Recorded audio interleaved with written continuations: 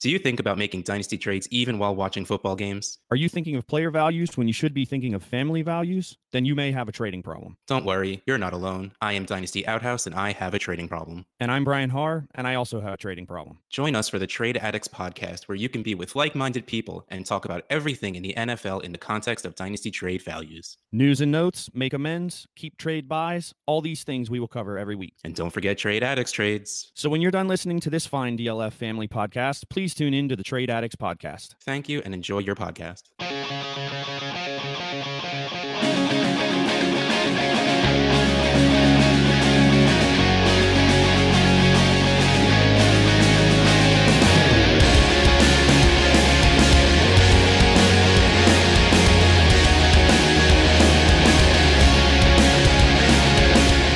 DynastyLeagueFootball.com and a DLF family of podcasts.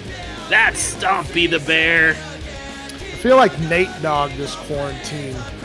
Hey. Smoke weed every day. That's Star Healing, Dr. Ethan Turner. Yeah, I'm essential, so I'm not allowed to do what Stompy does. And I am John, 6-year itch Hogue, and this is the SuperFlex Super Show. And it is Super 6 time. It's kind of been a while, so we needed to get back to this. We've got the NFL draft coming up in about a week, and of course the live show, the SuperFlex Super Show, going live through the NFL draft, at least through the first 2 days, and then we'll do a live mock draft at the end of the NFL draft. But I feel like we've just run these rookies through the meat grinder about as much as we possibly could. But we're going to squeeze just a little bit more traction out of this and talk about rookies just a little bit more in our Super 6. That's our top six lists. It's kind of been a while since we've done those. So if you're not familiar, it's kind of a callback to Ryan McDowell's Fantasy Follows, where the last time he did a podcast one, we were named the 6th best fantasy football podcast. And since then, we've been doing lists of our top six is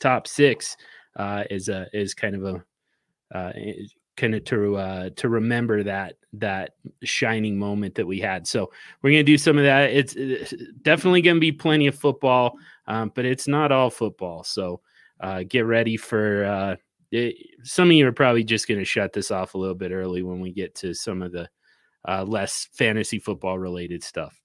Fair warning. Before we get into that, though, are you tired of the same old dynasty format? Think you have what it takes to be a real champion? DLF has partnered with Safe Leagues and commish extraordinaire Scott Fish to create the brand new DLF Champions Cup Series. In the DLF Champions Cup Series, you're matched up in a SuperFlex tight end premium division with points and payouts awarded each year. And the bonus is that every third year, your cumulative points go up against a larger field to see who wins the Champions Cup. Claim a team today and begin your journey to hoist the Champions Cup and claim the $1,000 grand prize. Visit dynastyleaguefootball.com/safeleagues to sign up today. By the way, not only is that SuperFlex, it's 6 point for passing touchdowns, -4 for interceptions, and that tight end premium is 2 points for every reception for a tight end. Everybody else gets 1 point. So it's a very unique format. Do either of you guys have a team in that yet? I do not. I keep seeing it, but I keep adding too many leagues already. Yeah. And I'm sure somebody could convince me to do it very easily. But right now, I'm just like, I'm in like 6 already that I started this stupid goddamn quarantine. Did I just convince you with that ad read? You didn't even need to. I'm sure somebody goes, hey, you want to join this? And I see who's in it. And I'm like, all right, God damn it. I'm in it. I've got a team. So there you go. I'm going to win $1,000 prize. And there's would I be in the South? I think you can pick whichever one you want. I took the West because I'm in essentially the West part of the country, but I think you could pick whichever division you want. Ethan, I think you're supposed to answer the question too, buddy. Well, I suppose I should probably answer the question. No, I'm not, because I'm on a league hiatus. I'm not joining any more leagues. I was in too many leagues last year, and I let a few of them go to the wayside. When I get to the point where I don't remember to do waivers because I'm just so burnt out of doing waivers every week. I'm in too many leagues. I'm out. So I've cut back. So I will not be adding any leagues this year after what I already have currently. So no more. Nice. This is on a T for me then.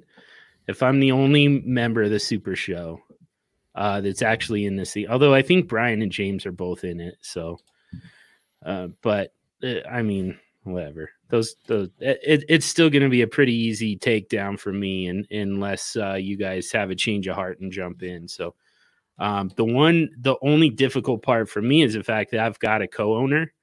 It's a guy who one of my good friends that I've been playing with for, as long as I've been playing fantasy football. He's actually the one who got me into fantasy football in the first place. And we've been mortal enemies. This is the first time that we're actually teaming up. And I can tell I'm making him so uncomfortable with all my quarterbacks. But, like, he absolutely hates it. And he keeps asking me, who's going to start at wide receiver for us? I'm like, it is April. I don't care. I don't care who's starting for us at any position yet. Just load up on quarterbacks. Anyways, but oh boy. Yeah. So yeah, I'm I'm converting yet another co-owner. But so it's a really fun format. Everybody should check it out. And these two aren't going to jump in, so somebody's got to stop me from taking down this 3-year Champions Cup, the entire series. So jump in at dynastyleaguefootball.com/safeleagues. All right, there we go. Let's get to our 6-packs. We've got an entire case for you. 6 packs, in fact. So, and we're going to go ahead and start with the rookies before we get to more of the fun stuff. Let's finish off our analysis of this year's rookie class 1 week before they come into the league. And let's talk about we'll start actually with the players. We're going to talk about some guys who are landing spot dependent players. These are players, if they land in the right situation, and it's going to be up to you guys if you want to talk about what situation they belong in.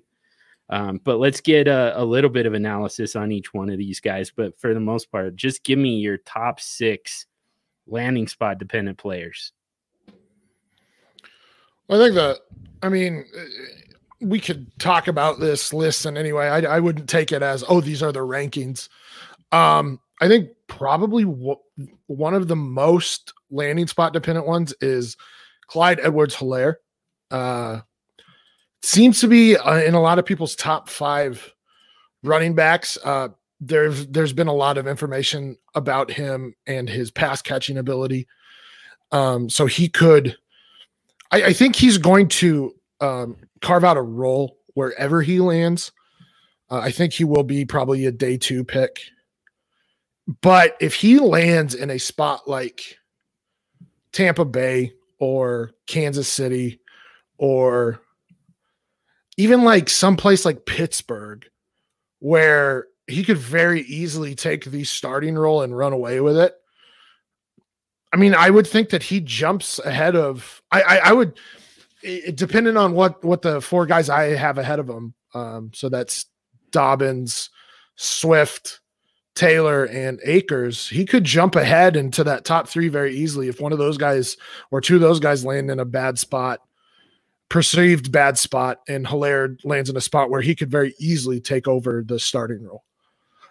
He has that type of talent in my eyes. He's a little slower, but he's very dynamic, and potentially could be a 3-down running back if he becomes a starter. But then again, he could also land in a spot where he just becomes the satellite back, and there goes his value. Yeah, I agree. I think Edwards-Helaire is definitely the guy that he stands to at least benefit the most if he lands in a primo spot. I mean, I don't think I think of the top kind of 5 running backs in this class, he seems to always kind of sneak in at that 4-5 range for most people. And I feel like he's one that in certain situations, I could definitely see him being, especially in a PPR league, really being a premium asset as a rookie. The question is, does he end up on one of those teams? And is it a team where he's just a PPR, third down back, intermittently with a stud running back, or is he actually a third down back that gets some work as a first and second down back too? So there's not a ton of spots for these running backs this year. I mean, we've had dating back since 2017, we've had 3 basically really good running back classes come in depth wise. So there's not a whole lot of premium spots for these dudes to land in. So Helaire could just be the odd man out, with the running back class in this year being as deep as it is at the top. Helaire might end up in a committee, and it's going to sink his value for sure. So inside baseball, John just sent us a private chat saying, "You're gonna call me out like this?" Yeah, let's create, or let's list off everybody, and then we'll go back and talk in depth. Hey, John, let us do our process, man. I'm just kidding. You guys were complaining about the fact that I put together such an intricate show. Yeah, man. We would never be loose. do that. Big Lebowski, man. Just relax. John, we would never do such a thing to you. But all right, so yeah, we'll go back. Our top 6 landing spot but dependent players. These are the 6 that we feel have the most to gain or lose on their landing spots. But really, if you think about it, all of these rookies are landing spot dependent. But that's semantics at this point. So we want to look at A.J. Dillon, Laviska Shenault, Lynn Bowden, Joshua Kelly, Jalen Hurts, and obviously Clyde Edwards-Helaire. You heard us talk about Clyde Edwards-Helaire there. I think another very interesting one is Laviska Shenault. He reminds, I think, a lot of people of a gadget player. He had a fantastic junior season. Kind of took a step backwards in his senior year, and he's more of like, he's not as fast as Tyreek Hill, but he's more of like that type of player. Randall Cobb, Tyreek Hill, can play out of the backfield, can be used deep. He's not the best route runner. He's not great at getting off of coverage, off of press.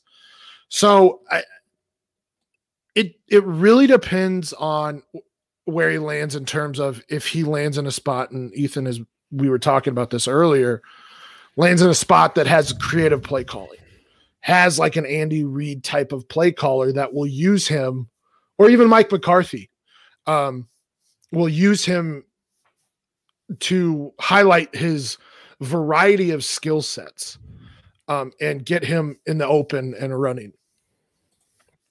Yeah, I agree. I think he's one that definitely, if you pigeonhole him as just a receiver, you're not really maximizing his potential as a fantasy asset or as a football player. So, he showed in college that he can be dynamic, and I think he's more comfortable working in a dynamic type of role where he is taking handoffs out of the backfield.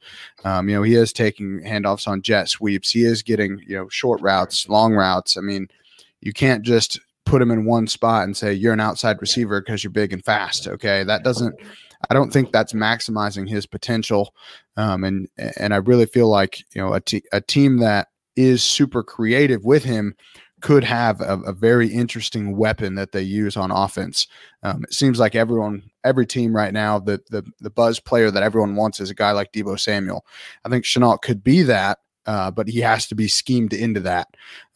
He's not going to just do it on his own. So I definitely like Shenault there. Another guy that, kind of in the same vein as Shenault that we mentioned is Lynn Bowden Jr. So Bowden, we don't really know for sure what his best position is, because at Kentucky, they basically said, you're the best player on this team. You're the best athlete. We need you to be the quarterback. When their quarterback got hurt, we need you to be he played wide receiver. As a quarterback, he was basically just a wildcat quarterback. I mean, I think he led the SEC in rushing, if I'm not mistaken, which is pretty impressive for a guy that's not actually lining up as a running back. But Bowden is a guy that, again, he needs some dynamic play calling for him to really maximize his potential. And I think if you just made him play wide receiver or just made him play running back, you're not really getting the full kind of skill set involved. I think he reminds me a little bit of a guy like Taysom Hill. I would like to see him being used, as a guy who could maybe throw a little bit, but also could take handoffs, where if he's back in the backfield and he's going to take the snap, you don't know what's going to happen. And I think that is an interesting dynamic that teams could add with him. But it's really going to depend on where he ends up. Yeah, I mean, Bowden's extremely unique in that he was playing a significant amount of quarterback, but somehow he had 30 receptions. If you look at his stats, it's one of the craziest things. He's like throwing to himself. It's ridiculous. Yeah, he's pulling a Bugs Bunny. But he also led the SEC in rushing. Yeah. So think about that for a second. I mean, it's pretty impressive. Yeah, when you take into account like Clyde Edwards-Helaire was in the SEC,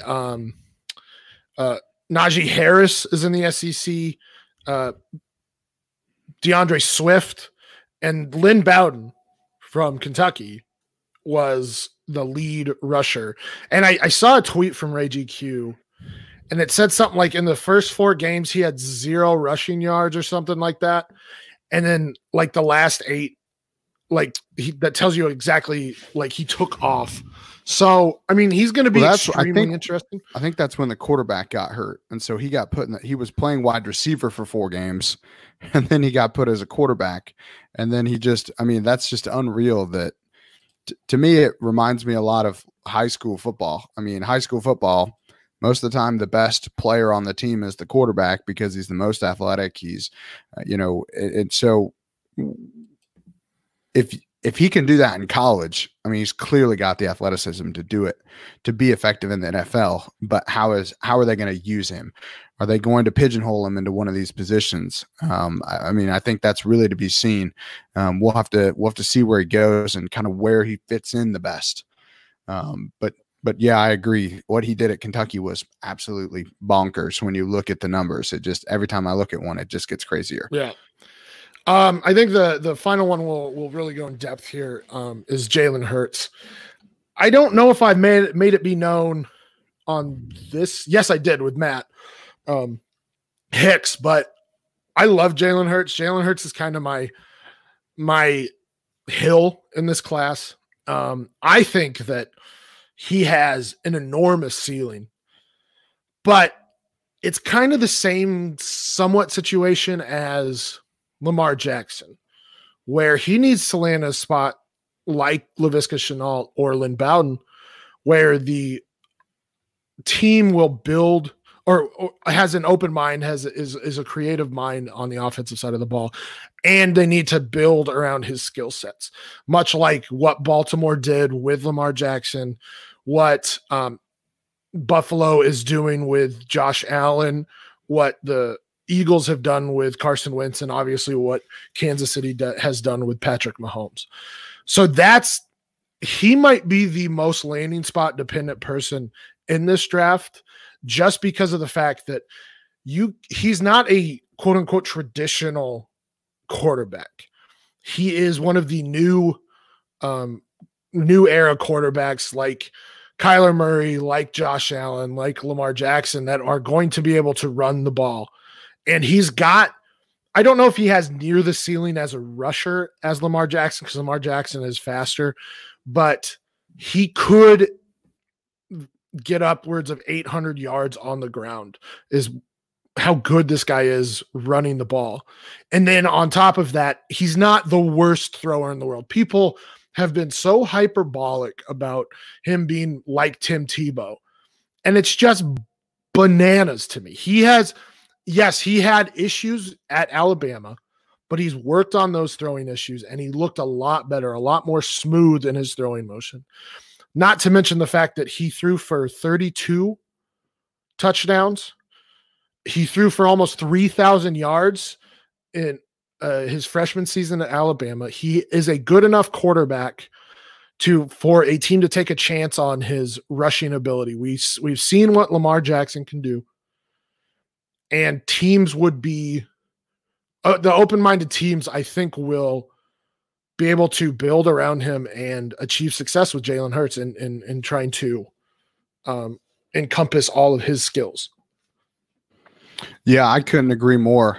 Hurts actually, I know you mentioned Lamar Jackson a few times, but I remember the preseason kind of hype around Josh Allen and kind of how we really underplayed his athletic ability and how that might translate to fantasy.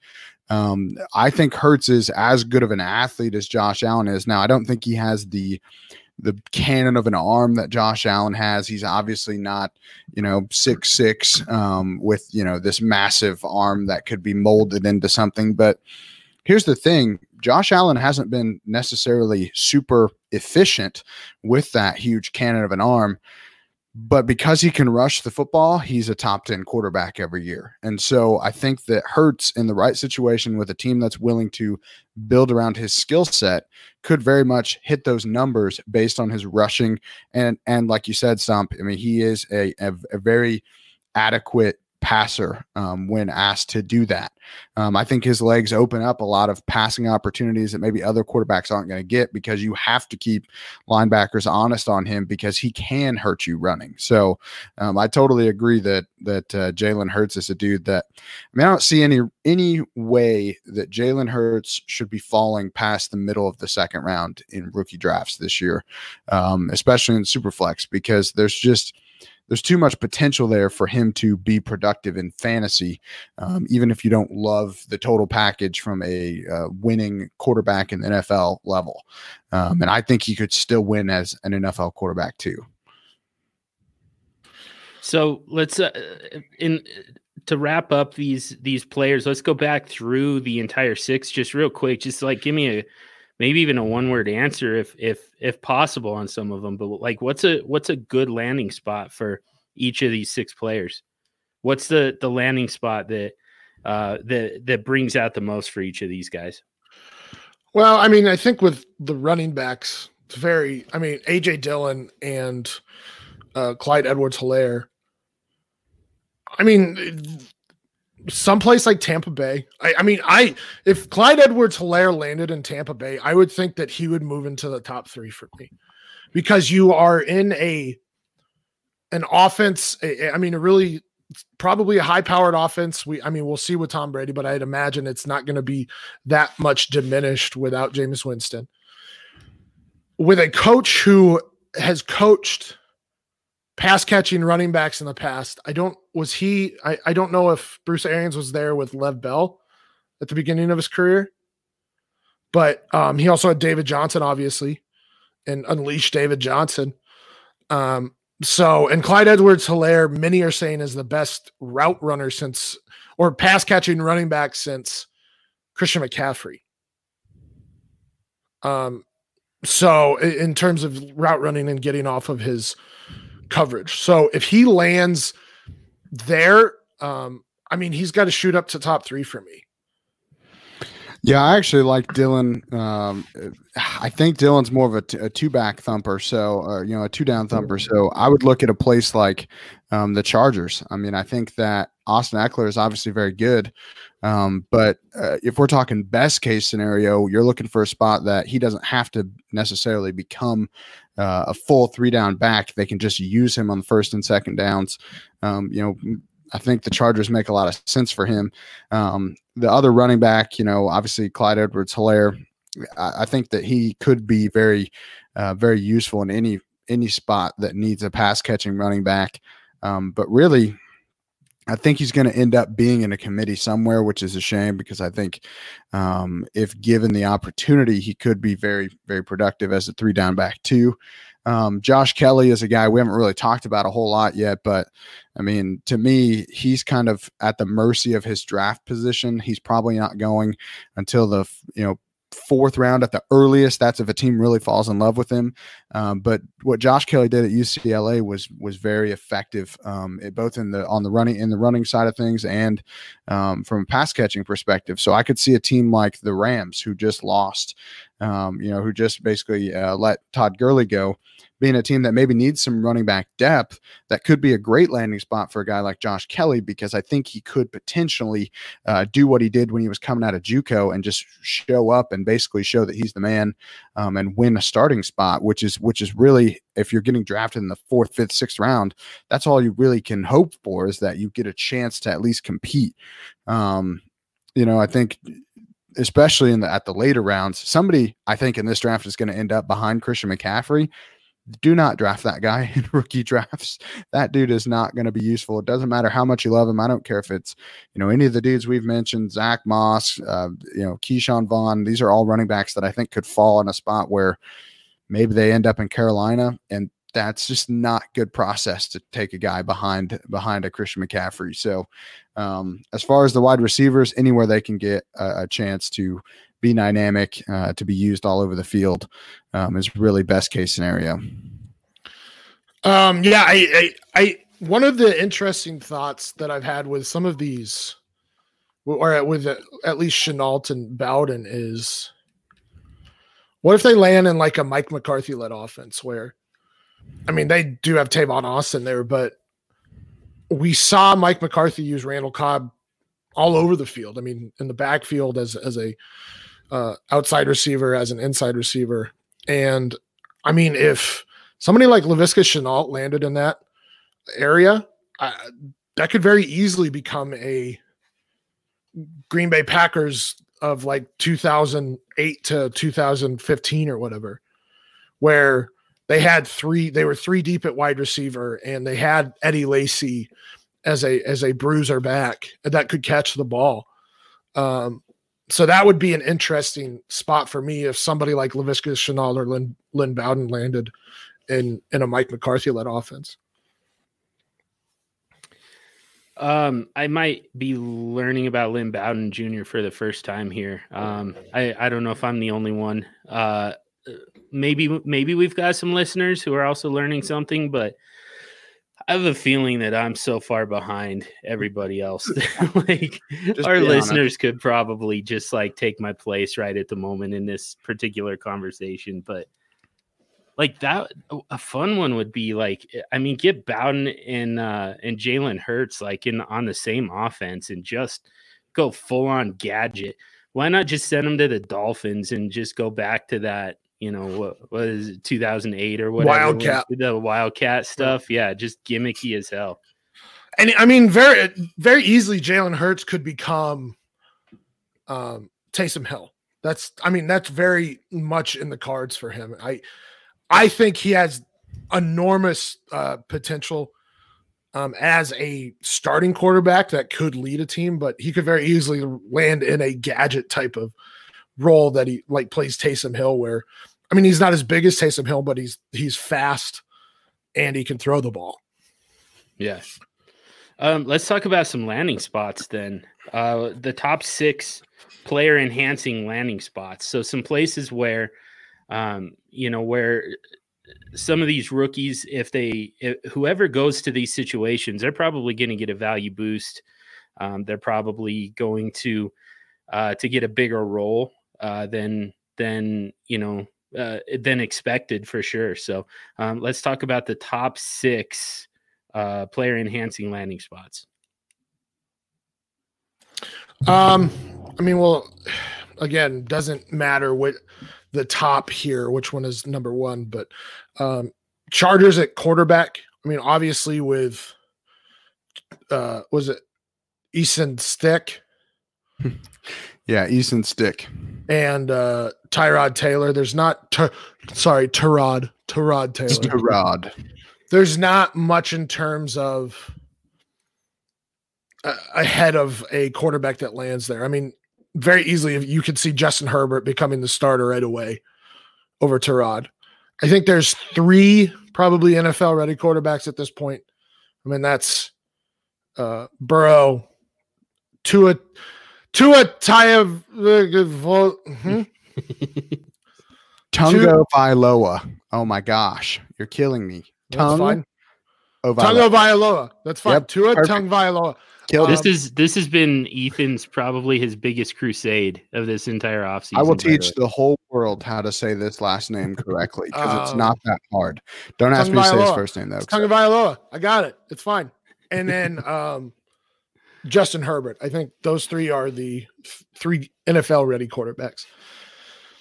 And so if Justin Herbert lands in San Diego, I very easily could see him. San Diego. Sorry, Los Angeles. Just give me a hard time. I do that all the time. Listen, I've been a Broncos fan for so long that like I can remember Seattle being in the AFC West. Okay, so sometimes the past creeps in. But if he lands with the Chargers, he very easily could become a starter there. Really, any quarterback that are picked in day 1 or day 2 by Los Angeles could very easily become the starter. And even like Jake Fromm could become a starter there, which a lot of people don't like. But he's kind of an Alex Smith type character. And looking at that defense and the offensive weapons they have, he very easily could be a starting quarterback for the Chargers. Yeah, I'm going to stick with the quarterbacks landing spots here. I'm going to go New Orleans. And this is one that I think, on the surface, you could say, well, that's not really super enticing because Drew Brees is there for this year. I kind of want a guy that's going to start immediately. But to me, I think especially if they go early with either their first or second round pick, you're basically saying, we think this guy could be the heir apparent to Drew Brees. That is an offense that has weapons, could potentially add another weapon at wide receiver in this draft. And so you're looking at, Brees is not we saw it last year. Brees did get hurt. Typically he's pretty healthy, but he's getting up there in age. And when you get these older quarterbacks, they are a little bit more susceptible to getting bumped up, bruised. So it's not like there's a guarantee that they're not going to give you anything the first year. But I think that, a guy like Jordan Love looks a lot better if he gets to sit behind a Drew Brees for a year. He's someone that has tools, and even though some people like him, some people don't, if he can mold into that offense, at least he's going to have a good chance at succeeding. So, a guy like Jacob Eason, a guy like Jalen Hurts, these are all people that, potentially New Orleans could draft that could all benefit from a year behind Drew Brees, or maybe 2 years. Who knows how long he wants to keep playing. I personally think he's going to keep playing as long as Tom Brady is playing, so they can duke it out for that career touchdown record. But I mean, still, I think that, if they invest the draft capital in those guys, it's a pretty enticing spot. It could turn a not so great quarterback option into somebody that I'm, probably considering in most rookie drafts.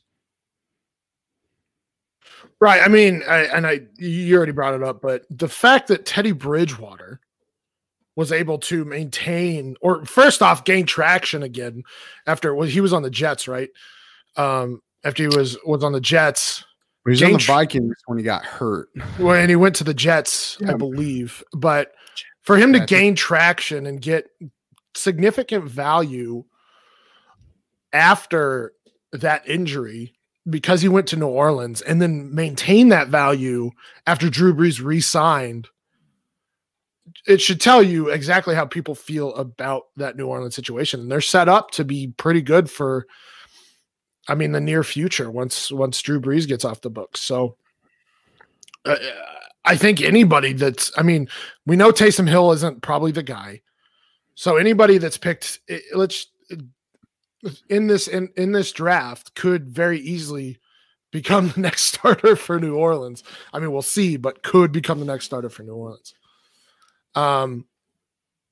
We could go to the obvious ones here. Tampa Bay at running back. I already talked about why if Clyde Edwards-Helaire landed in Tampa Bay, I would feel fantastic about putting him probably ahead of Hakers and maybe ahead of one of the top 3 that doesn't land in a good spot. But yeah, I mean, Tampa Bay is a very obvious answer here. They have Ronald Jones, who had a decent season last year, but he's nowhere near, I guess, camp battle proof. He's not like firmly set the top of that roster or that depth chart. So, I mean, if AJ Dillon lands there, I feel pretty good about him. If Jonathan Taylor, DeAndre Swift, J.K. Dobbins lands there, they could very easily be RB1 in this class. Plus, we know that Bruce Arians uses pass-catching running backs, so you have to think that they're going to get some targets there, and they're going to be pretty valuable right away. Yeah, I agree. I think a similar situation is obviously Kansas City and their running back room. They've got a guy there in Damian Williams that I think, like you mentioned with Rojo, not camp proof by any stretch. I mean, if one of these running backs lands there, that's a really good offense to be in, and it's not going to take a ton to convince a team to at least start giving them touches, and then it's all about who produces more with the touches they're given. A guy like Cam Akers with his athleticism obviously would be a great choice, but I think a guy like J.K. Dobbins, maybe somebody that obviously we don't know how great of an athlete he is, but he was a pretty darn good athlete coming out of high school. Typically players don't get less athletic as they get older, at least not from high school through 3 years of college. Maybe he's a little bit thicker, so he's not quite as fast. That's why he didn't run. I don't know what the reason it was for him basically taking the combine off, but Dobbins in Kansas City looks like, that's somebody that I think could get a top 3 rookie draft pick hype going towards them, especially if Jonathan Taylor ends up somewhere that maybe isn't going to be the best situation, where he's not going to get bell cow touches. If Swift ends up in a spot that maybe isn't the greatest, Dobbins could be a guy that I think could be pushed up just from opportunity if he ends in Kansas City. What do you guys think about that? I mean, I know that Damian Williams has a few people that are still gung-ho for him, but I mean, do you think that, I'm assuming it's Kansas City, realistically, Kansas City could get any of these running backs in the first round if they wanted to. They're at the end of the first. They're a good team. This running back is a luxury pick in the first round for most teams anyway. What do you think about them potentially getting even a guy like Swift or Taylor? Do they push for 101 contention there, even in SuperFlex? I don't think so, man. All right, time for me to wake up and get involved in this a little bit. I'm going to piss people off with my top 6, so I might as well just get started a little bit early here. First of all, I'm not so sure that the Chiefs even draft a running back.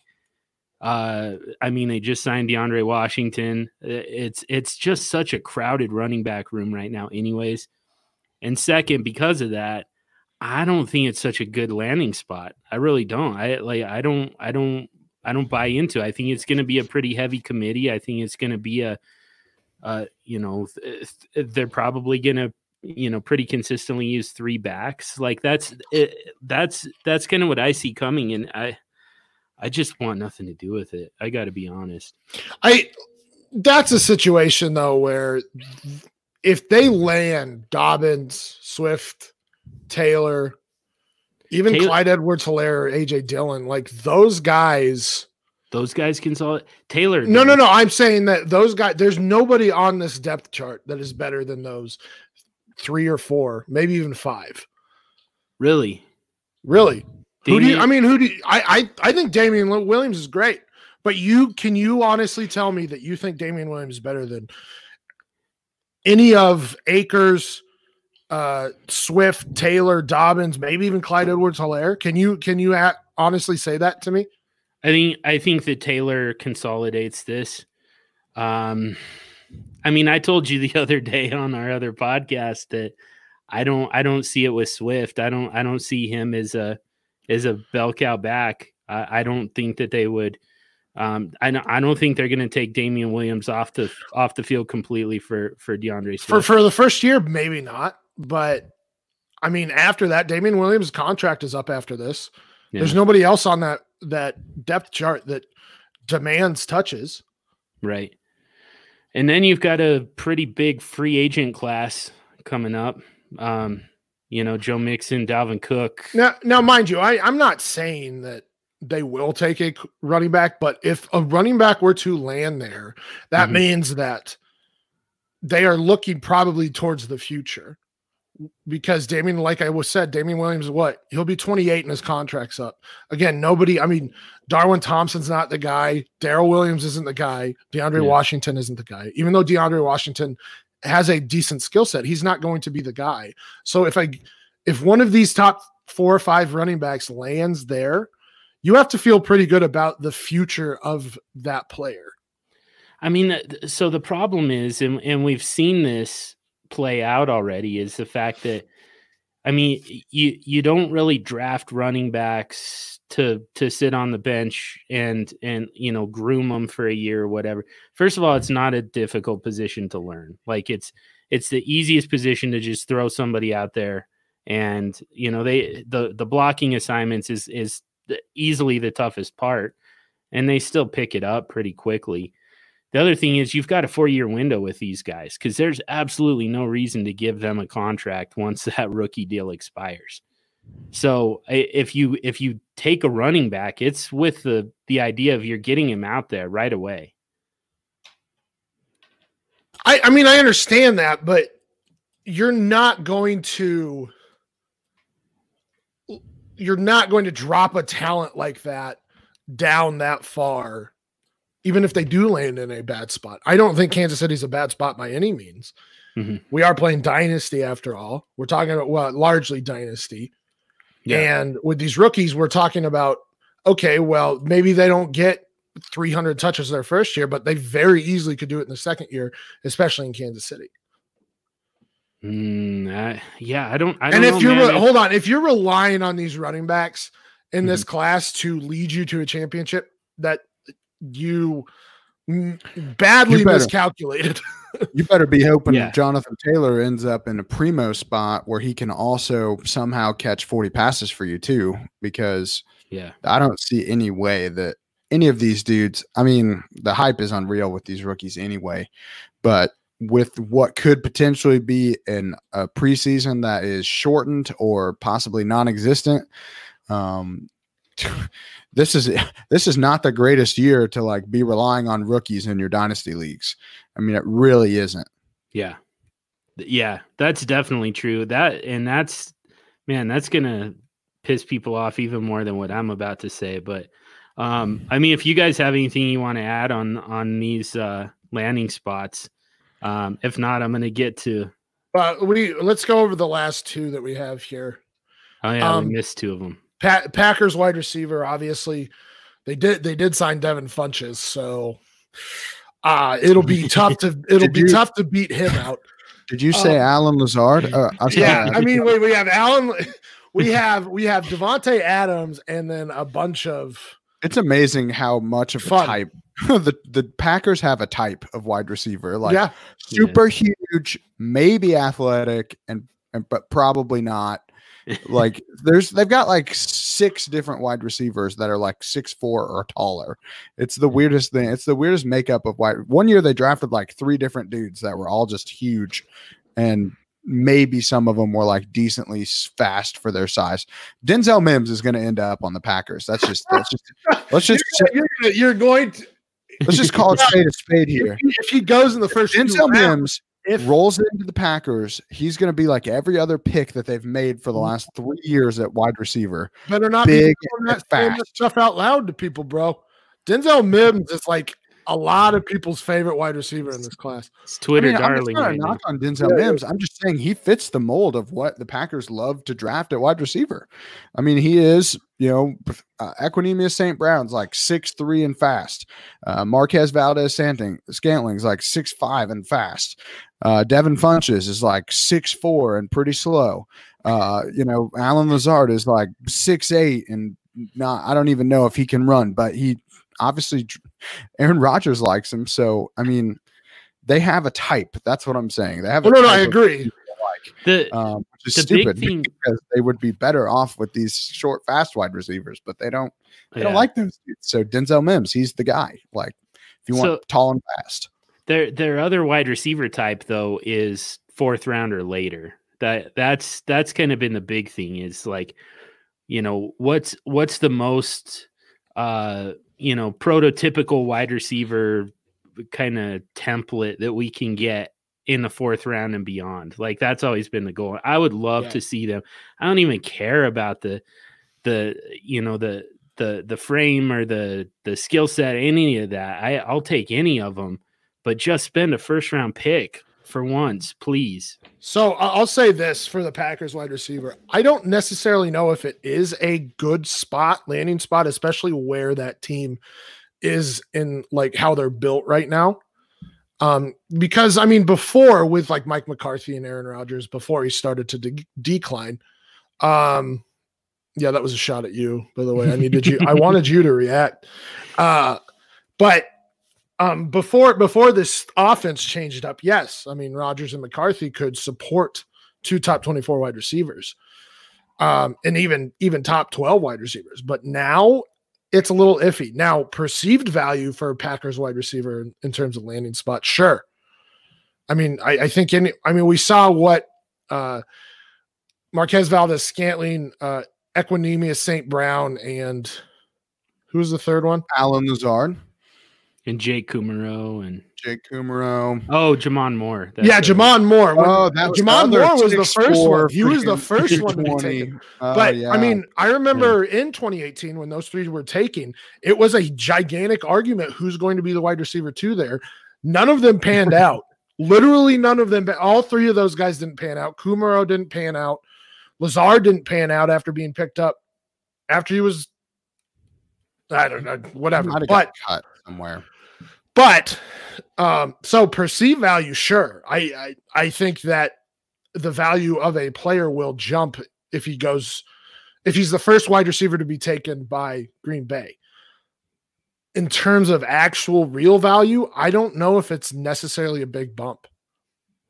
You don't think a 1st round wide receiver, especially in this class, as deep as it is, can consolidate everything that all of those guys did into one guy and get top 24 value?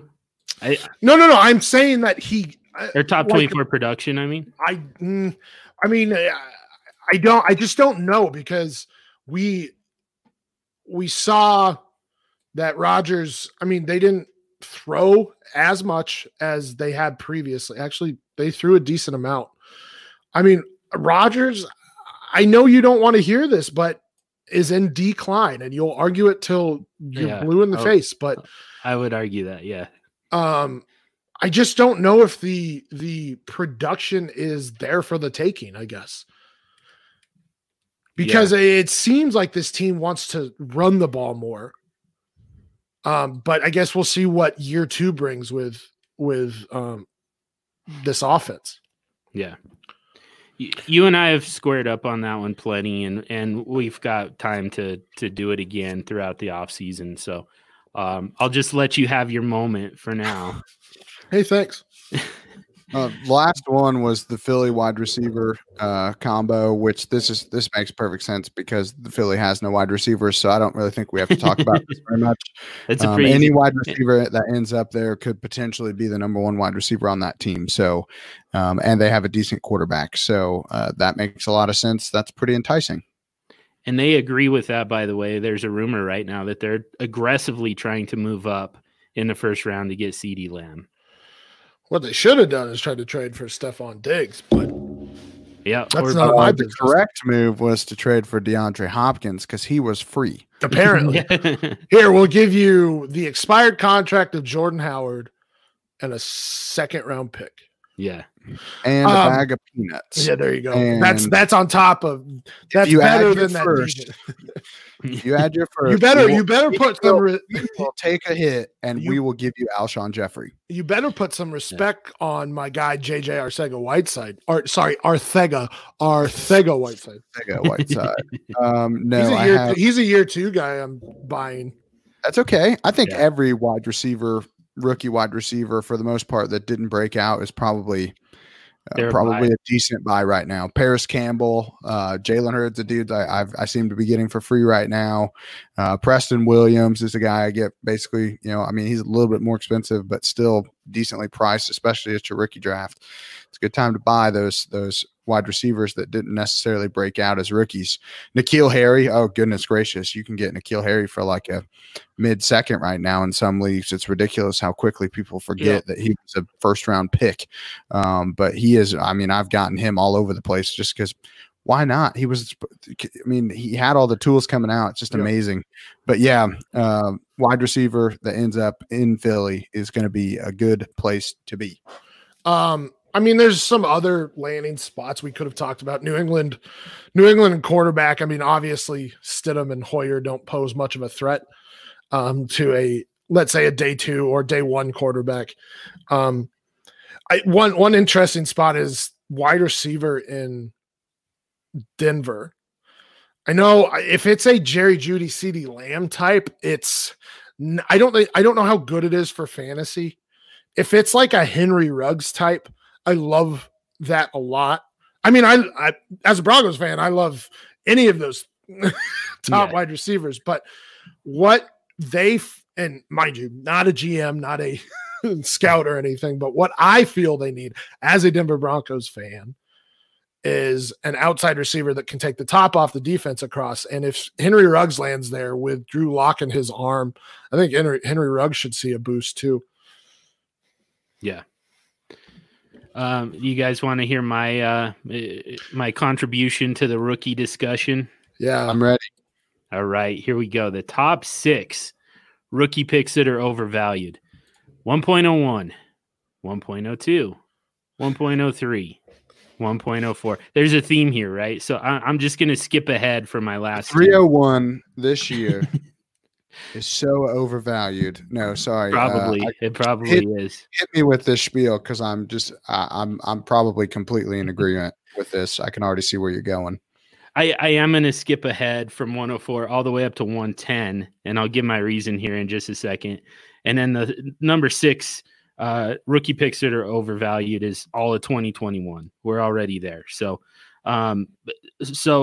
in a lot of this is actually based on trade polls that I've seen on Twitter. Some of them I've actually been tagged in. For instance, 1.01 for Devontae Adams, and Adams is just barely winning that thing. 1.02 for Carson Wentz. I don't remember 103 and 104. I had some for those two. 103, it was like Beckham, I think. 110 was for Drew Lock, and 110 is winning. And then all of 20. Yeah. And I had people. My brain just exploded. In SuperFlex? What? Yeah. And not only that, I mean, so my argument was you don't give up an established player for a draft pick, a late first round draft pick with such a low hit rate. And the argument against me was that he's not established. What I mean by established hold on. You don't make a top end trade like that. Like for that Devontae Adams 1.01, I need 1.01 and then like correct another wide receiver. Yeah, an actual player in return. Yeah. That's why 1.02 and Wentz is in everybody's top 10 in SuperFlex? Are you kidding me? Oh my gosh. I just had a huge debate with somebody over this. If you have a top 10 quarterback in SuperFlex and you are willing to trade them for the 102 and even a 2021 first on top of it, you are an idiot, I think. Top 10 quarterback. Yeah. Come on now. All right. I'm not saying any quarterback, but I'm saying top 10 quarterback. But even I would think that any quarterback that had like John said is established as the starter and has no like threat to them as the starter in the near future is worth more than a first. Which first? But like Drew Lock for 110, like Drew Lock for me is worth probably 1.03 at the very least. Yeah. I would probably. It depends on what you have at every. It always depends when it comes to trading. To me, if Drew Lock's your third quarterback and you really need a wide receiver, or you really need a running back, and DeAndre Swift's sitting there at 3, and he ended up in Kansas City, or he ended up somewhere in Tampa, like, yeah, okay, that makes sense to me because it's a need for your team. But if it's but we're not now we're talking about putting a player to the number. And that's wholly different than just that. Like, yes, okay, DeAndre Swift lands in Tampa Bay 100% if you are fine at quarterback. And even if you aren't, like, even if you have only 3 starters, I could see trading Drew Lock for like DeAndre Swift there. I know John will argue with it. I don't think it's that far-fetched, though. Yeah, that's fine. But when you're talking about 1.03 or 1.02, just the pick, then Drew Lock is the starter for Denver in a relatively high-powered offense in my mind with Gordon, Lindsey, Sutton, Fant, and then another wide receiver likely from this draft. Their offensive line got better or will be better. The fact that you would trade away to 110, maybe there's a line where it's like, okay, I understand if it's one of the top 3 running backs and one of the top 2 quarterbacks. So let's say 1.06 is the lowest I will ever go with somebody like Drew Lock, who is, yes, still young. And yes, you can get an impact player right away, but that's it. Like 110 to me means really nothing in this draft class. I mean, to me, I think Drew Lock especially is what you hope that Justin Herbert can show you what Drew Lock showed you at the end of last year. Right. Well, right. So what I'm saying though is like if it's Tua, it's a total crapshoot. It's Tua and Burrow, I see the ceilings for those two higher. I don't know if this will happen, but I see their ceilings as potential ceilings is higher. Yes. I understand taking those two ahead of Drew Lock at this point, but Drew Lock was 4-1 as a rookie coming off of a wrist surgery. Like, he's already shown he can be an NFL quarterback and be extremely productive as an NFL quarterback. Anybody beyond, like I said, those top 3 running backs and those top 2 quarterbacks, to me, that's batshit crazy. Yeah. That's just it for me. I mean, where are you going to find a situation like Drew Lock has? Joe Burrow, I think it's there. Like, he's, it's draft capital, it's talent, it's the situation he's walking into, that Zach Taylor offense with wide receivers everywhere and Joe Mixon to hand off to.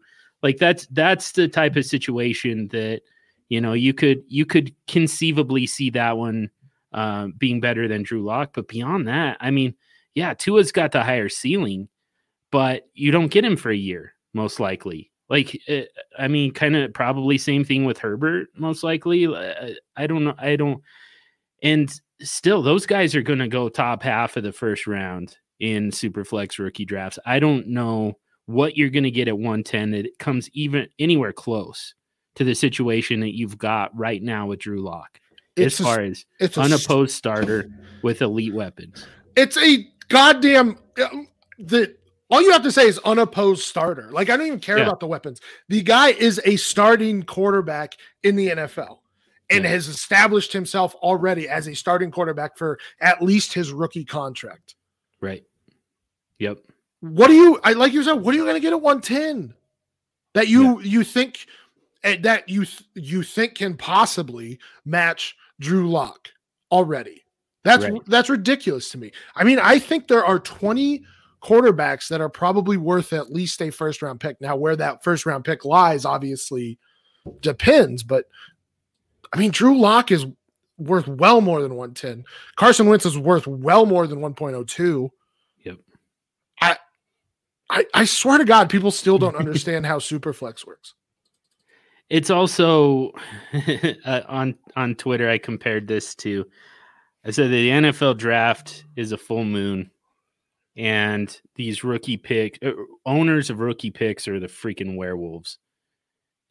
Before they started growing fangs, they would not have made this trade. But right now, we're at the absolute peak of rookie fever. We've got a full moon right now. They're just, and that's the thing. Like, here's the bottom line, is what champions are doing right now. What Dynasty League champions are doing right now is selling rookie picks, not buying them.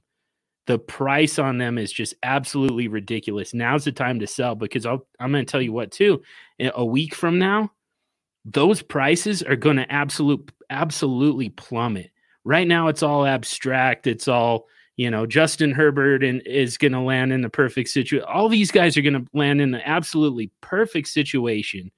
And what ends up happening every single year is roughly half of them land in absolute garbage situations. Some of them land in pretty good situations. Like 101 is going to mostly hold its value just because, even if Jonathan Taylor doesn't go to a great situation, you know that Joe Burrow is going to be in about as good a situation as possible for a rookie quarterback. So, you can fall back on that. You've got that safety net. Every one of these picks otherwise, though, I mean, it's going to get flipped on its ear. I guarantee it. We're going to see some of these guys go to some absolute garbage situations, and we're going to be like, what the hell was that? Jonathan Taylor goes to Dallas. Like, I mean, we're just going to be gobsmacked by that. And that happens every single year. So the last one for you guys, though, the 2021s, I'm just curious what type of draft capital in 2021 would it take for you to trade Aaron Rodgers? And I know that I'm walking into a minefield here, Stomp. I don't love the draft class in 2021. The quarterback class is going to be awesome, or at least the top two quarterbacks. I don't know about the rest of it. Yeah. To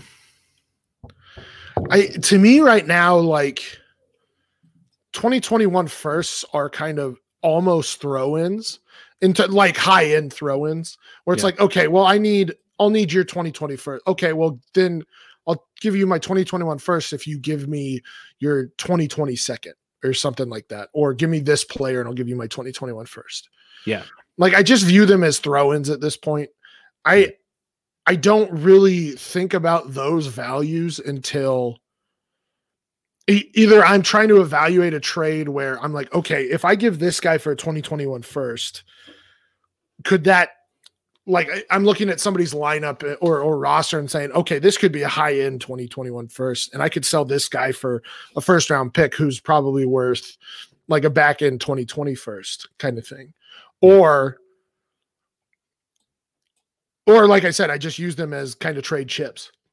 I always use future picks as trade chips. I just like this class was a little bit different. The 2017 class was a little bit different, where the top end talent in these classes are up there in terms of you want part of it. And I just don't get that vibe from 2021. So, and really, I mean, I'm all for selling 2020 picks if I can get established starters at any position. So you better be willing to part with those picks. But yeah, 2021 right now is just not is not in my mind in terms of value. It's more of a, okay, well, I understand it's a first round pick, but I have no idea where we're going to finish, what that class necessarily looks like. So I'll throw it in if they give me another player that I like. Yeah. I think that's a good point. Just the idea that 2021 picks should not be a centerpiece in a trade. I mean, it's certainly not for a starter, and certainly not for an NFL starting quarterback. To me, it takes a lot of draft capital to get Aaron Rodgers. And the truth is, Aaron Rodgers probably doesn't belong on a team that's committed to rebuilding in 2020. But well, I would say, like, it to properly evaluate Aaron Rodgers, you have to look at 2020 value, not 2021. Right. Like, if it was like, and this is, I know, I'll ask Ethan this because I already know the answer to a lot of these questions that I would ask. But let's just say somebody offers you 1.06 in a 2021, or let's say, 1.06 2021 first. Mm-hmm. Would you trade that, or would you trade Aaron Rodgers for that, Ethan? Probably not. Because to me, quarterbacks, the way I look at it is essentially I see 2021 picks the same way you do in terms of value right now. They're getting artificially inflated because it's draft season. Everybody wants picks, and if you want, you get more picks, and if you get a pick of a first this year and a first next year, but you lose a whole year that you could have Aaron Rodgers. So here, I hate this. Is a John. That is such a John Howard way to look at this shit. Here's the problem, though. Right. But Okay, I cursed right there. I apologize. I hate it. You can hate it all you want, but here's the facts. Like, you trade a player right now for a pick you're not going to see for a year, you lose an entire year that you could use that player. And so, yes, if I'm on a team that I know is not necessarily going to win this year, and maybe I'm kind of stuck in the middle, and is it a good time to sell Aaron Rodgers? To me, yes. If somebody gives me 106 and a first next year for Rodgers, and I'm in that situation where I'm probably not going to compete for a championship this year, but maybe, with a good pick this year and a good pick next year, like next year, I could potentially be, a top 3 team in the league. Okay. Yeah. Then that would make more sense to me. But if I'm anywhere close, like if I'm in the top 5 teams right now and I have Aaron Rodgers, he's worth more to me on my team this year than he is for a 106 and a player next year. So what if you can guarantee, though, and I know you can't guarantee where guys are going to land before the draft, whatever, but what if you can guarantee it'll probably be one of Herbert or Jordan Love, and then you get a 2021 first? No way. Well, not because here's what I think the better hypothetical is. It's a casual league. It's SuperFlex. I'm in a few of these leagues. I got a home league that's this way. I think that I have the 106. I think that there is a non-zero chance that a guy like Tua Tagovailoa falls to me. Okay, so what if here's why. So if that in that case, yeah, give me freaking Tua, and then give me a 2021 first. Absolutely. But you don't make that trade until Tua's sitting there at 106, and you go, you know what? I think this dude might need a quarterback. Maybe he thinks he's competing, or maybe he wants to compete this year. Tua's probably not going to help you this year, but Aaron Rodgers definitely would. To me, I'm going to take the bet. I'm going to take the younger dude probably 8 out of 10 times, because I think Tua's upside is, a top 10 quarterback, because I think talent-wise he's there. He could get there quickly, but maybe he doesn't immediately start because of this injury. I think he's going to end up playing and starting wherever he goes. So I am valuing him like he's going to basically walk in week 1 and be a starter. So should he fall to 6? Probably not. But guess what? People are going to live off especially in more casual leagues. And in industry leagues, just forget it. Just throw everything out the window. Industry leagues, they think they know everything. So Tua's going to go in the top 3 picks. That's fine. But in a casual league, like what most people who probably listen to this show are in, Tua could definitely fall to 106, or Dobbins falls to 106, or CeeDee Lamb. I mean, CeeDee Lamb, if you're a league that loves running backs, CeeDee Lamb easily gets to 106. I think he's going to, I would willing to bet probably 40% of leagues, CeeDee Lamb is sitting at the 106. That's a great piece to work around. So, well, and that's my point though, is in SuperFlex, you're likely going two running backs, 2 quarterbacks, and then either another running back or another wide receiver. Yeah. Or a wide receiver. So that's my thing, is like this class in SuperFlex probably runs 7 deep for me where I feel comfortable. Maybe 9 with the two top wide receivers. But so with this class, 1.06 into 2021 first for me is plenty for Aaron Rodgers. Of course, I don't hold Aaron Rodgers in as high regard as John here, so it's going to take more. But it's a get back to the question though. It's a valuable 2021 firsts are a valuable throw-in, I suppose. So it ratchets up the value a little bit of the trade, but I'm not too worried exactly what that value is. I mean, to me, this time of year, if you're trading me picks, I'm immediately trying to downplay their value, because ultimately we know what Aaron Rodgers is. Even if you don't love him as a dynasty asset, you know what he is. To me, I'm looking at that and I'm going, okay, 2 firsts for Aaron Rodgers. Would I take this right in the middle of the season? Would I have taken this same deal right in the middle of the season? Would I take 2 firsts for Aaron Rodgers? No, probably not. I mean, we're seeing top 12 quarterbacks going for 2 firsts plus, a player or plus a pick. If it's I would probably retort back at you if you came to me with that offer. I'd be like, all right, throw a second rounder in there, throw Will Fuller in there, throw somebody that maybe doesn't have a ton of value to you right now. The guys we mentioned earlier, N'Keal Harry, Paris Campbell, some of these players that maybe, if you like JJ Arcega-Whiteside, throw him in there on top of those 2 firsts. And then I think we have a closer conversation. But I think that you can't, selling veterans right now is a losing game, because you're selling them basically to an inflated dollar. I mean, the rookie picks change in value quickly. And so it's not a good time to sell veterans right now, because you're going to probably take a discount to sell them because you're paying a premium to get the picks. Yeah. The other problem there is you trade Aaron Rodgers and you're whoever you send him to, it's just going to make that 2020 first later. Like you're turning a random 2020 first into probably a late 2021 first. Like, so I don't know, real talk real quick, I guess. In that scenario where Tua falls to 106, I mean, you're doing 106 for Rodgers straight up, right? Like the 2020 first, that doesn't even really move the needle.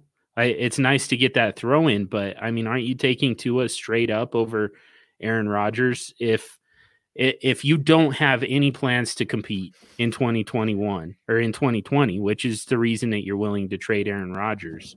You hold on there. Really? I mean, again, I think you're paying a premium. Like, why would you sell I guess if you could. No, I would hold on. I would buy Tua for Aaron Rodgers. I don't think it's necessarily just a rebuild move, though. Oh, so I just told you found a way to be a dick about it. I see. No, I mean, I just told you. No, I am a dick, though. Well, that's true. But I just told you I think he's going to start this year. Well, and that's fine. I mean, for me, even if he's not a starter, his ceiling is so tremendously high as a starting quarterback in the NFL that, I mean, again, it's how you view Aaron Rodgers. I view him as a declining asset right now. His value is obviously going to decline, but I view him as a declining asset in terms of his production, where I don't think he's going to be a QB1 next season. So I'm willing to trade him before that happens for Tua, and then you probably can get a little more on him, but on top of that, but for Tua straight up.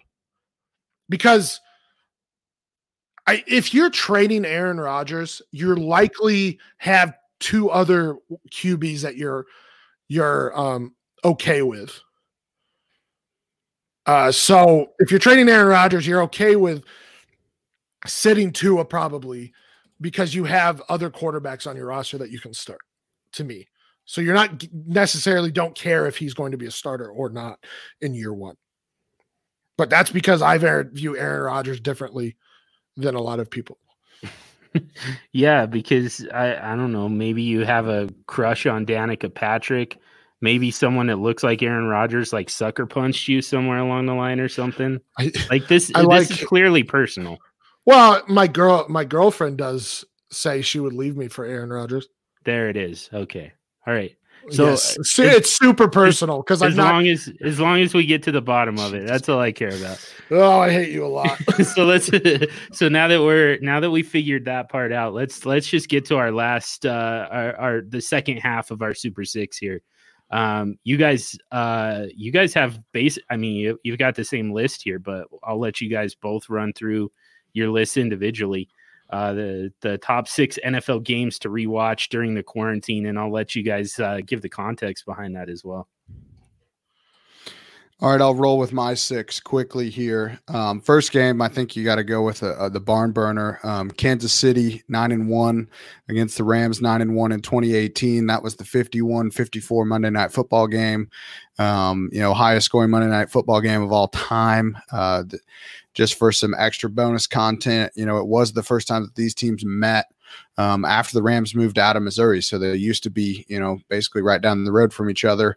And now, of course, the Rams left, and then they just absolutely shot out. I remember watching this game live and just thinking that it was like the most ridiculous football game that I'd ever watched. Just from a pure scoring perspective, it just seemed like every play something crazy was happening. So defensive scores, offensive scores, the thing was just absolutely ridiculous. Next game, a Steelers fan here, so I got to go Super Bowl 43, Steelers and Cardinals. You got peak Larry Fitzgerald, you got peak Big Ben, late game-winning drives. It's the Super Bowl. Like, come on here. Like, this is just textbook football watching here. I'm going to go to 2010, the NFC wildcard game, Seahawks in New Orleans. This is the Marshawn Beast mode game where he busts out that 64-yard run to win the game. You can probably visualize that run as I say it to you, but obviously a very exciting game, 41-36 there for the Seahawks. So, last 3 here, we got 2012, the AFC divisional round. You got the Ravens outlasting the Broncos 38-35. Joe Flacco dueling it out with Peyton Manning here. This one went into double overtime, which is pretty sweet. I know probably a bitter taste in Stompy's mouth with this, but yeah, I'm editing that one out, by the way. So come up with another one. Because he's a Broncos fan too. Oh, yeah. Well, that's good. Okay, definitely watch that 2012 AFC divisional round. Nope. Double overtime. Joe Flacco just absolutely doing with the best of them. Then we go to 2013. You got Colts Chiefs in the wild card round. Colts. This was an excellent game, 45-44. So definitely go check that one out. It was a lot of fun. If you can't tell, I like it when teams score a lot. That's the kind of football I like to watch. Defense is overrated. Last one, this is another homer pick here, but week 8 in 2014, the Steelers with Big Ben going up against Andrew Luck's Colts. The Steelers did win that bad boy 51-34, so definitely check that game out. It's a lot of fun to see Big Ben just slinging it all over the place. Andrew Luck ascending at that point as a quarterback. Good to see him. They duked it out for a while, and then obviously Big Ben kind of took over with a couple more touchdowns to end the game, but definitely watch that one as well. All these games are just incredible games to visually watch. Even if you're watching them back, the outcome doesn't matter. Just from an entertainment perspective, I think that these are all games that I would watch again in a heartbeat. That Steelers Cardinals Super Bowl, that one, like there's so many iconic moments from that one. You got this Antonio Holmes toe tap, and was it Harrison that returned the fumble? And yes, like a 90. I think it might have been an interception, but it was like a 93-yarder to in the half. Like, absolutely ridiculous play to watch. One of my all-time favorite Super Bowl moments, though, was Larry Fitzgerald watching himself score a touchdown on the jumbotron. Yeah, I thought it was. As a Steelers fan, I was like crying because I'm like, oh God, we've blown it right there, because I think that was with like 2 minutes left in the game, and we were blowing them out, and then they basically rattled off 16 straight points in that fourth quarter. But that's just an incredible game. I think that's when I kind of fell in love with the Steelers, if I'm being totally honest. But just a crazy game. Watching Larry Fitzgerald back then he was unstoppable. Yeah. All right, my game. So I'll put a caveat on this. I am a Broncos fan. You guys know this, so is John. So a lot of these will be Broncos, or 3 of them are. Broncos at Cowboys in 2013. Peyton Manning versus Tony Romo ended up being 51-48 in overtime. I think a lot of people remember that game. That was another barn burner. And that was the game that Peyton had a naked bootleg touchdown run that just juked everybody out of their minds. Nobody was expecting it. It's one of my favorite plays of all time because it was just such an unexpected and brilliant move. I love it, like when the camera even misses it. Yeah. and the way Peyton runs, he runs on his toes, and it's one of the funniest things to see. Next one, Steelers versus Broncos. I noticed Ethan muted himself because he's probably going to yell at me here. Steelers at Broncos, that is. 2011 playoffs. That was the Tim Tebow to Demaryius Thomas in overtime. I believe the first play of overtime for a touchdown. Just culminating that season or putting a great cap on that season that was Tim Tebow as a starter. I know John, or for me personally, it was such a roller coaster because the first 3 quarters were just absolute trash from Tim Tebow, and the defense kept him in it. And then Tim Tebow would turn on all of his magic in the fourth, and they went like on a run to get into the playoffs, beat the Steelers in the overtime. It was such a fantastic season. Pretty sure that game actually was just a bad memory that I had. I don't actually know. I haven't seen any footage since then to confirm that really happened. Oh, are we really doing this? You know, the 2013 Super Bowl didn't actually happen either. So we're just going to take that for what it is. Yeah, I'll be honest. This was a low point for me as a Steelers fan. It was the first time I ever cursed in front of like a lot of people that I cared about that didn't know that I had a terrible sailor's mouth. So I think I and of course it was like a church function, so that made it even worse because Tim Tebow is like the holy god of the church function. Yeah, but I think I threw some profanities at him. Loud enough that everyone heard me say it. So it was this was a very dark time for me as a football fan and also as a Christian because I'm probably going to be sitting at the pearly gates and they're going to be looking at me like, and I feel like they're going to just play this back. Like, do you remember that one time at youth group on Sunday when Tim Tebow beat the Steelers and you called him and then dropped like 4 F-bombs at him?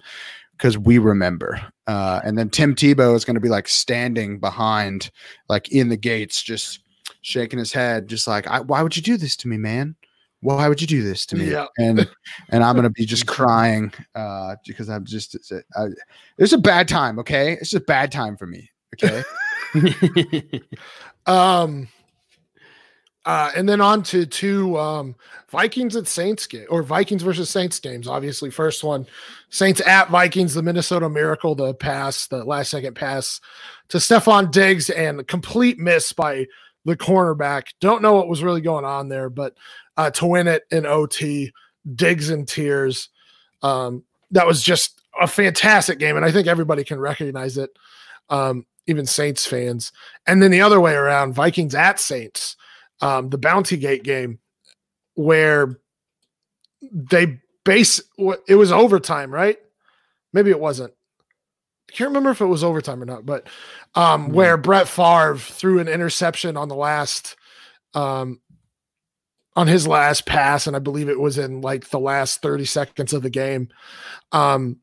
He played injured the entire game. I think everybody recognizes that game. And I believe it had to be the Bounty Gate game because that, I believe after that is when they changed the overtime rules after that game, because the Saints were allowed to kick a field goal to win it. And then the Broncos at Packers, Super Bowl 32. Broncos' first Super Bowl was a fantastic game from the get-go. Broncos being the wild card team, and I think we're heavy underdogs to the Favre-led Packers. And that was the helicopter game where John Elway dove head first and got hit and did a helicopter. Terrell Davis had migraines all game and still churned out like 200 yards on the ground. Steve Atwater was killing people. But didn't Ray Crockett and Steve Atwater run into each other at one point? I think it was Randy Hilliard or Maybe Crockett. I think it was Ray Crockett, but yeah, yeah, it was like the second to last play of the game, and just like Robert Brooks, Steve Atwater, and I know Randy Hilliard was involved. I don't remember if he was. Well, I just remember but like they had nobody left. The wide receiver basically missed the ball, but ducked under the hit, and the cornerback and Steve Atwater hit. And if you know Steve Atwater at all, that dude is a truck. Like he crushes people. And he's in the Hall of Fame, right? Yep. Yep. He's going in this year. Thank God. Yeah. One of the best safeties of all time. So yeah, just a very memorable game for me. One of my first and best memories as a Broncos fan. And then the Packers with the Bears in 2018, the first Monday night, was it? No, it was Sunday night game. It was a Sunday night game where Rodgers got his ankle injured, had to go to the locker room before half, came back out in the second half and led the Packers to a win, or a come from behind win against the Bears. It was Khalil Mack's first game with the Bears after the trade. And I just like to call it Rodgers Willis Reed moment, where I think he's already one of the greatest quarterbacks of all time, in my opinion, but it kind of sealed his legend right there, what he can do. He's so clutch. He has like those two Hail Marys, but this is one of the more memorable moments for me with Aaron Rodgers, in that his Willis Reed moment. If you guys know about Willis Reed and the New York Knicks.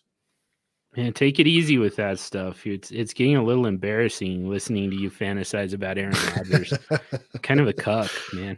I get it, man. A little bit of a cuck, but that's all right. Aren't we all, for Aaron Rodgers? Oh, Jesus. Welcome to the club. One last top 6 list for you.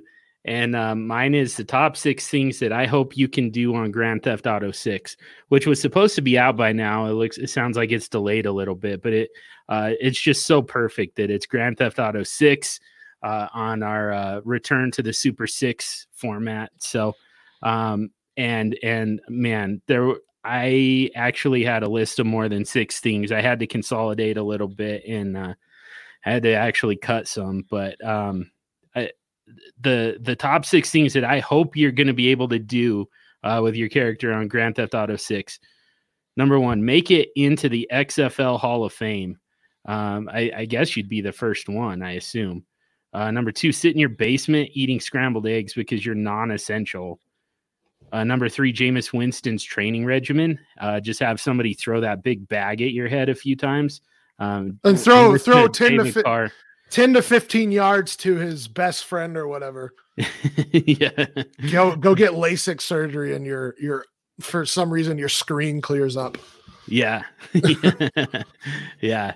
But for some reason that training regimen just absolutely triggered David Carr. So yeah, I hope that you get the analysis as well on Grand Theft Auto 6.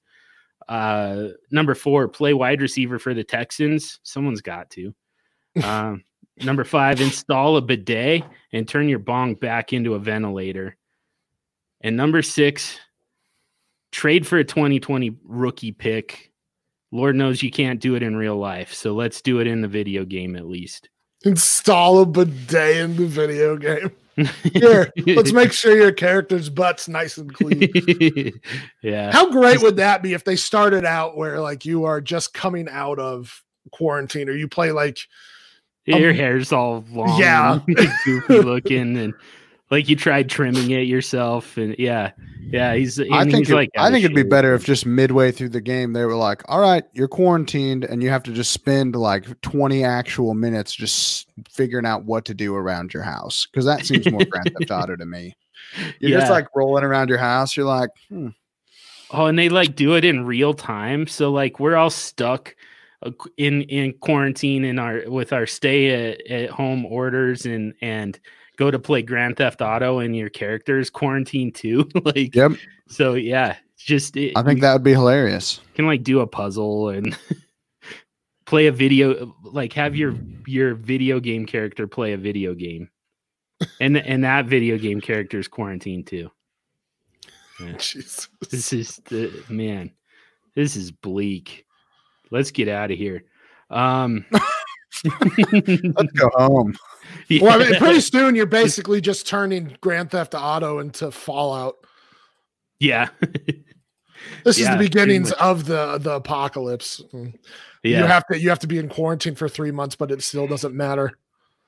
Oh, that'd be kind of awesome to find out that it's all like the same universe. Right? Like they come out of like the underground bunker or out of the house and it's like, what happened? Grand Theft Auto like literally just turned into Fallout. Yeah. Like you didn't even have to change games or anything. It just transitioned for you. Yeah, let's let's wrap this up for the week.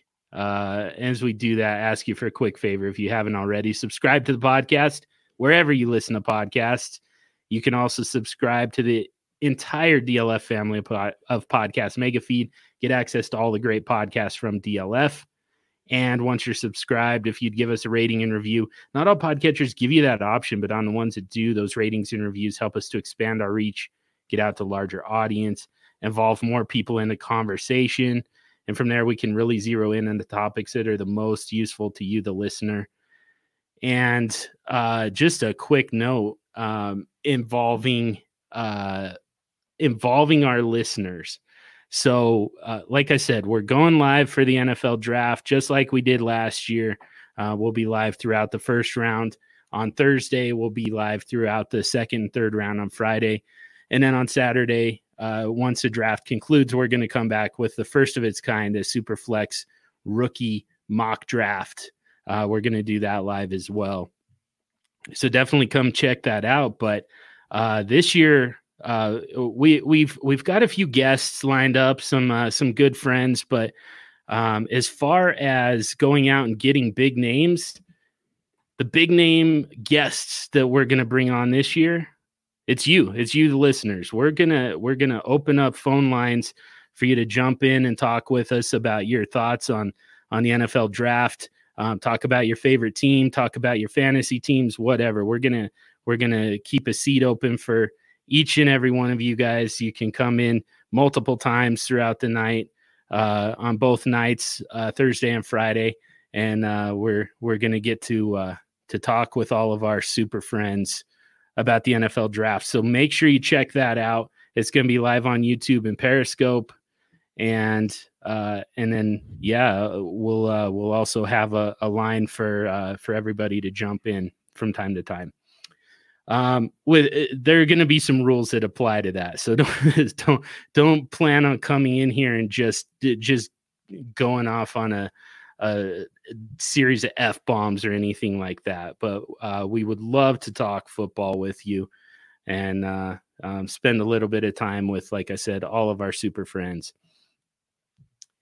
Meanwhile, though, in a vein of listener interaction, you can send us your trades on Twitter at SuperFlex Show. You can also send them to any one of us individually. Stompy's at FF Stompy. Ethan's at eTurnerFF_PT. And I'm at SuperFlex Dude.